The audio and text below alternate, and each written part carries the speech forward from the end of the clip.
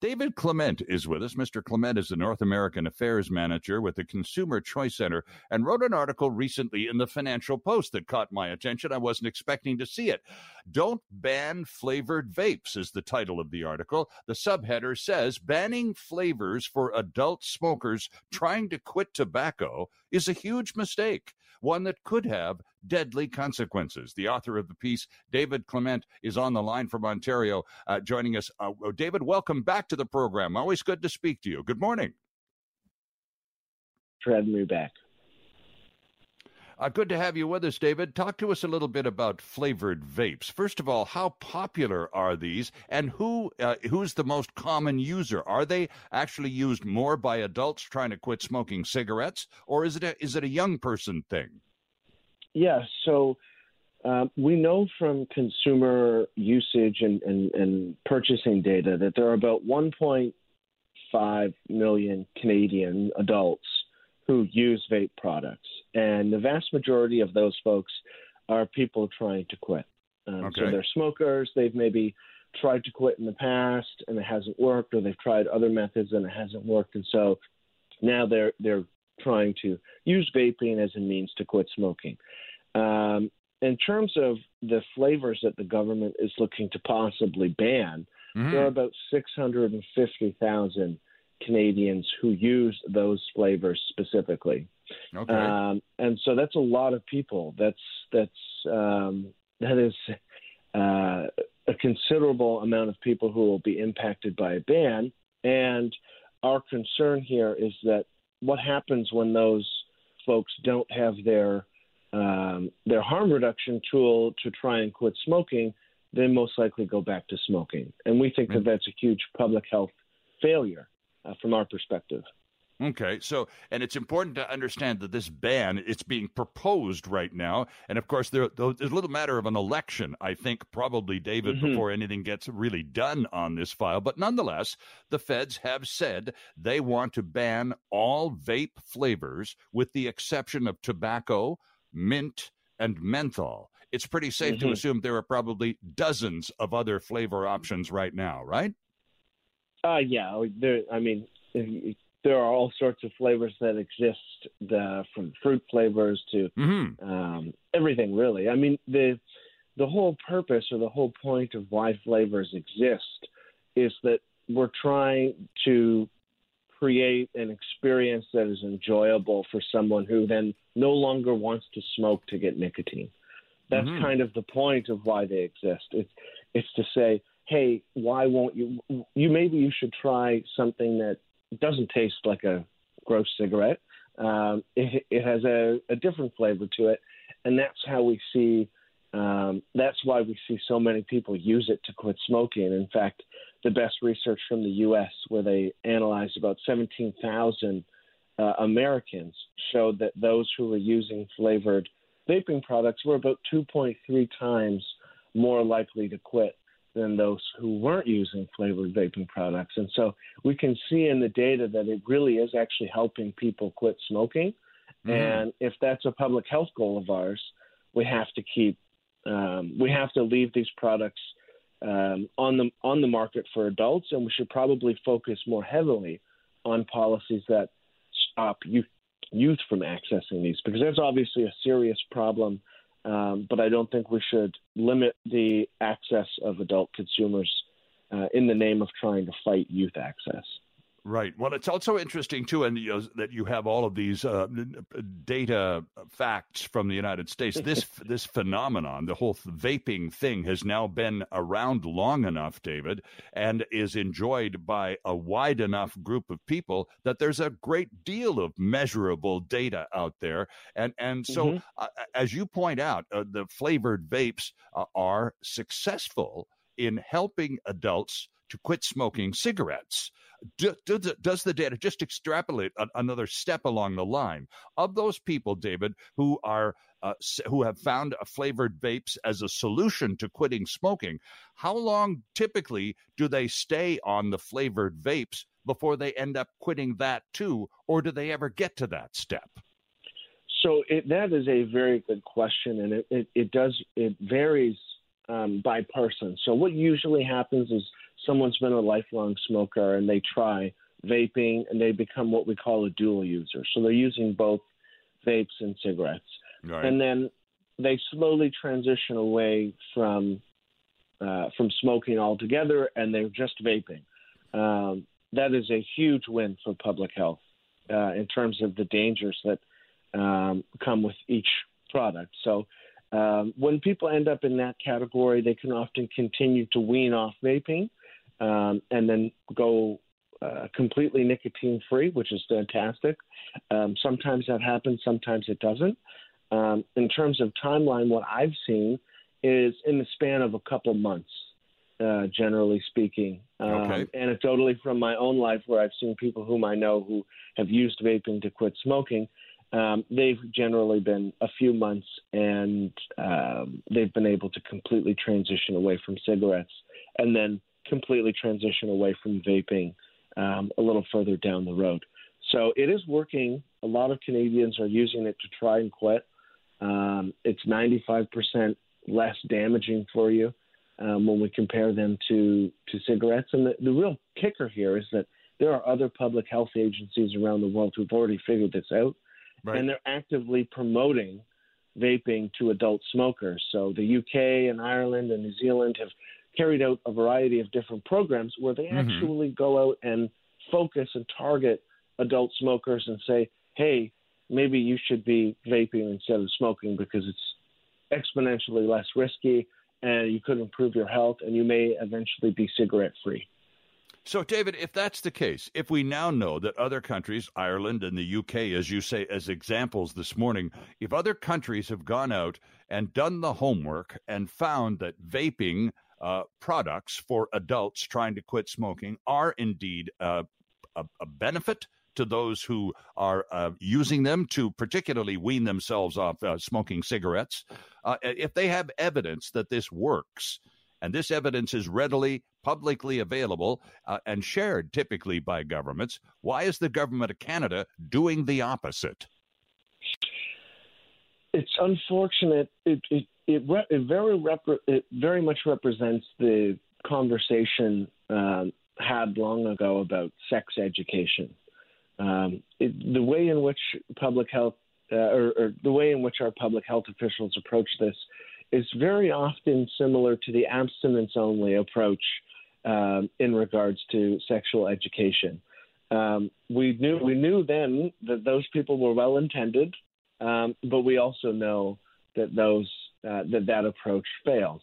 And it's important to teach people about the nuances of how you stay safe in regards to sexual behavior. It's exactly the same when we talk about harm reduction. And so we have Health Canada in many instances living in kind of the early 90s and just thinking that, well, no, you can go cold turkey, you can just quit. Well, unfortunately, it doesn't work that way for so many people. And this is a very useful tool to get them to quit. So I'm hoping that our public health officials can maybe get rid of some of this old and outdated view where it's like either one way or no way. Right, exactly, yeah. Yeah, so that's what we're hoping for in terms of how this shifts. Ultimately, harm reduction is something the federal government has embraced for other issues, and we commend them for doing so, because if we're really focused on saving lives, that's a huge part of doing so. But it does appear like they have this very large blind spot when it comes to harm reduction here for vaping and flavored vape products. Is it partly, does the vaping production have a lobby? Is this a direct result of the vaping lobby convincing the government of Canada that this is the route to take? Or where do you think that clearly someone is steering them wrong, David? Yeah, so there are some powerful groups who are in the public health space, and they actively lobby pretty much for every restriction you can think of. Further restricting cannabis, further restricting alcohol, right, banning certain flavors of vapes. the public health lobby in Canada is quite strong, and as time goes on, they start to creep into other areas. I mean, one hilarious one is that's about to come up is putting warning labels on sports drinks like Gatorade and Powerade, which is currently being proposed, and I would argue completely unnecessary.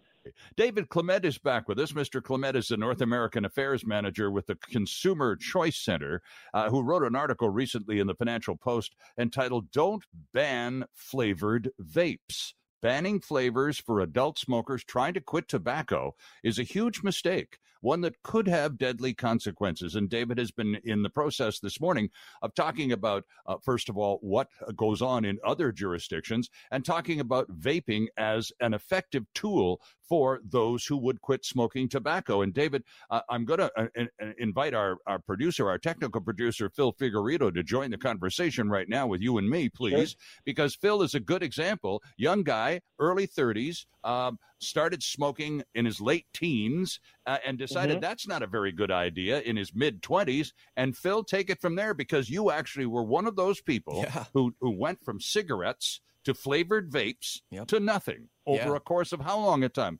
A year or two or several months? How long a period was the elimination of the smoking from your life, period? I don't even think it was a year. I was probably at it for maybe 6 months. I want to obviously quit smoking, better my health. I was an athlete, all that good stuff. So, I started off with 16 milligrams of nicotine, did a couple bottles of that, cut that in half down to 8 milligrams, cut that in half to 4, and then went all the way down to 0. And then one day my vape just decided to not work anymore. And I was like, well, I'm not going to go buy a new one. I think I'm good. And the rest is history. I just quit smoking. So I did say to Sterling, I did go, on and off a couple years later, you're drinking at a party or whatever. Someone has a cigar or cigarette, you take a couple puffs. But as far as smoking full time, never again. Interesting. And Beautiful. David, that's precisely the point, isn't it? That's exactly the way the flavored vapes process is supposed to begin. You start with nicotine included, and then you reduce the amount of nicotine in the mix down, as Phil did, down to 0. And it's a process that any grown-up can follow, and it works. And yet the government of Canada is determined to ban flavored vapes. Again, this is, and we're going to talk about ads on junk food here in a second, but what again is the main reason the government of Canada is giving us for doing this? Yeah. So first off, it's important to hear stories like we just heard, because there are so many of them, and it very quickly informs all of us that there are a lot of people who use these for very good reasons, primarily to try and get away from smoking cigarettes. But the main reason why the government wants to go this route is they want to limit access to youth. So that is a problem. There are instances where youth are getting their hands on vaping products, and the government's mindset is that, well, the flavors of those vapes will make are what are making it That's more the attraction. For youth to access it. Now, the thing is that they've gone basically from 0 to 60 here in regards to a policy response, without focusing on anything that has to do with youth access. They've just gone right to the end and said, we're going to eliminate these products, even though we know there are almost over 500,000 adult consumers who use them. We're just going to eliminate them, and that will solve the problem. Right. But the problem is that we also know that this hasn't worked elsewhere. I mean, most recently, San Francisco attempted to do exactly this. They banned the sale of flavored products for the purpose of trying to decrease youth access. Minors. And sure. Yeah, and unfortunately, what they saw is a huge uptick in youth smoking, which is about as terrible of a policy you could have. And then what we also have in regards to more evidence that the consequence of this is that it drives people back to smoking is that the government's own submission.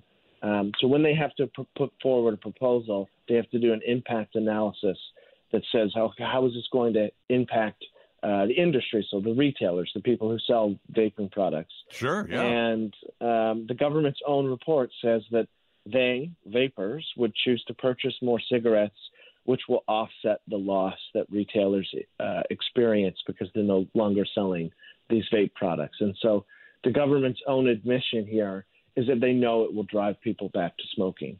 Right. And so I would argue that we can seriously focus on the issue of youth access, but we shouldn't do so in a way that we know is going to drive people back to smoking and going to eliminate a very useful tool for them to quit. All right, and I couldn't agree with you more. So again, you're the guy with some time and the who writes the articles in the paper. How do we do that? How does the government of Canada walk and chew gum at the same time, David Clement? Because you're right, we need to restrict access of these products to minors. There's no question. It's harmful, to say the very least, to kids, and yet at the same time, it's an enormous benefit to grown-ups. So how do you do that? Yeah. How do we do that? That's a very good question. So there are all sorts of ways we could do this. I mean, we could focus on penalties and losing the ability to sell age-restricted goods at all. So an example would be if I use a convenience store, for example, so you get caught selling to someone under the age, you lose your license to sell all age-restricted goods. Right. That would be a possible solution. That puts a lot of skin in the game for the owners of these retail businesses because it's not worth losing your sales revenue for other tobacco products, for gaming, lottery tickets, and things like that. Sure. So we can try and solve this without banning products. And there are some ways in which we can do it that look at how we're penalizing those who get caught, what the consequences of that are, and just the consequences really incentivize good behavior. That's the end goal. Right, and of course that's the adult and the retail end of things. The messaging to the to young people, of course, has to be very, very different because, as you said earlier, if you make it more difficult to purchase, you intensify its attraction.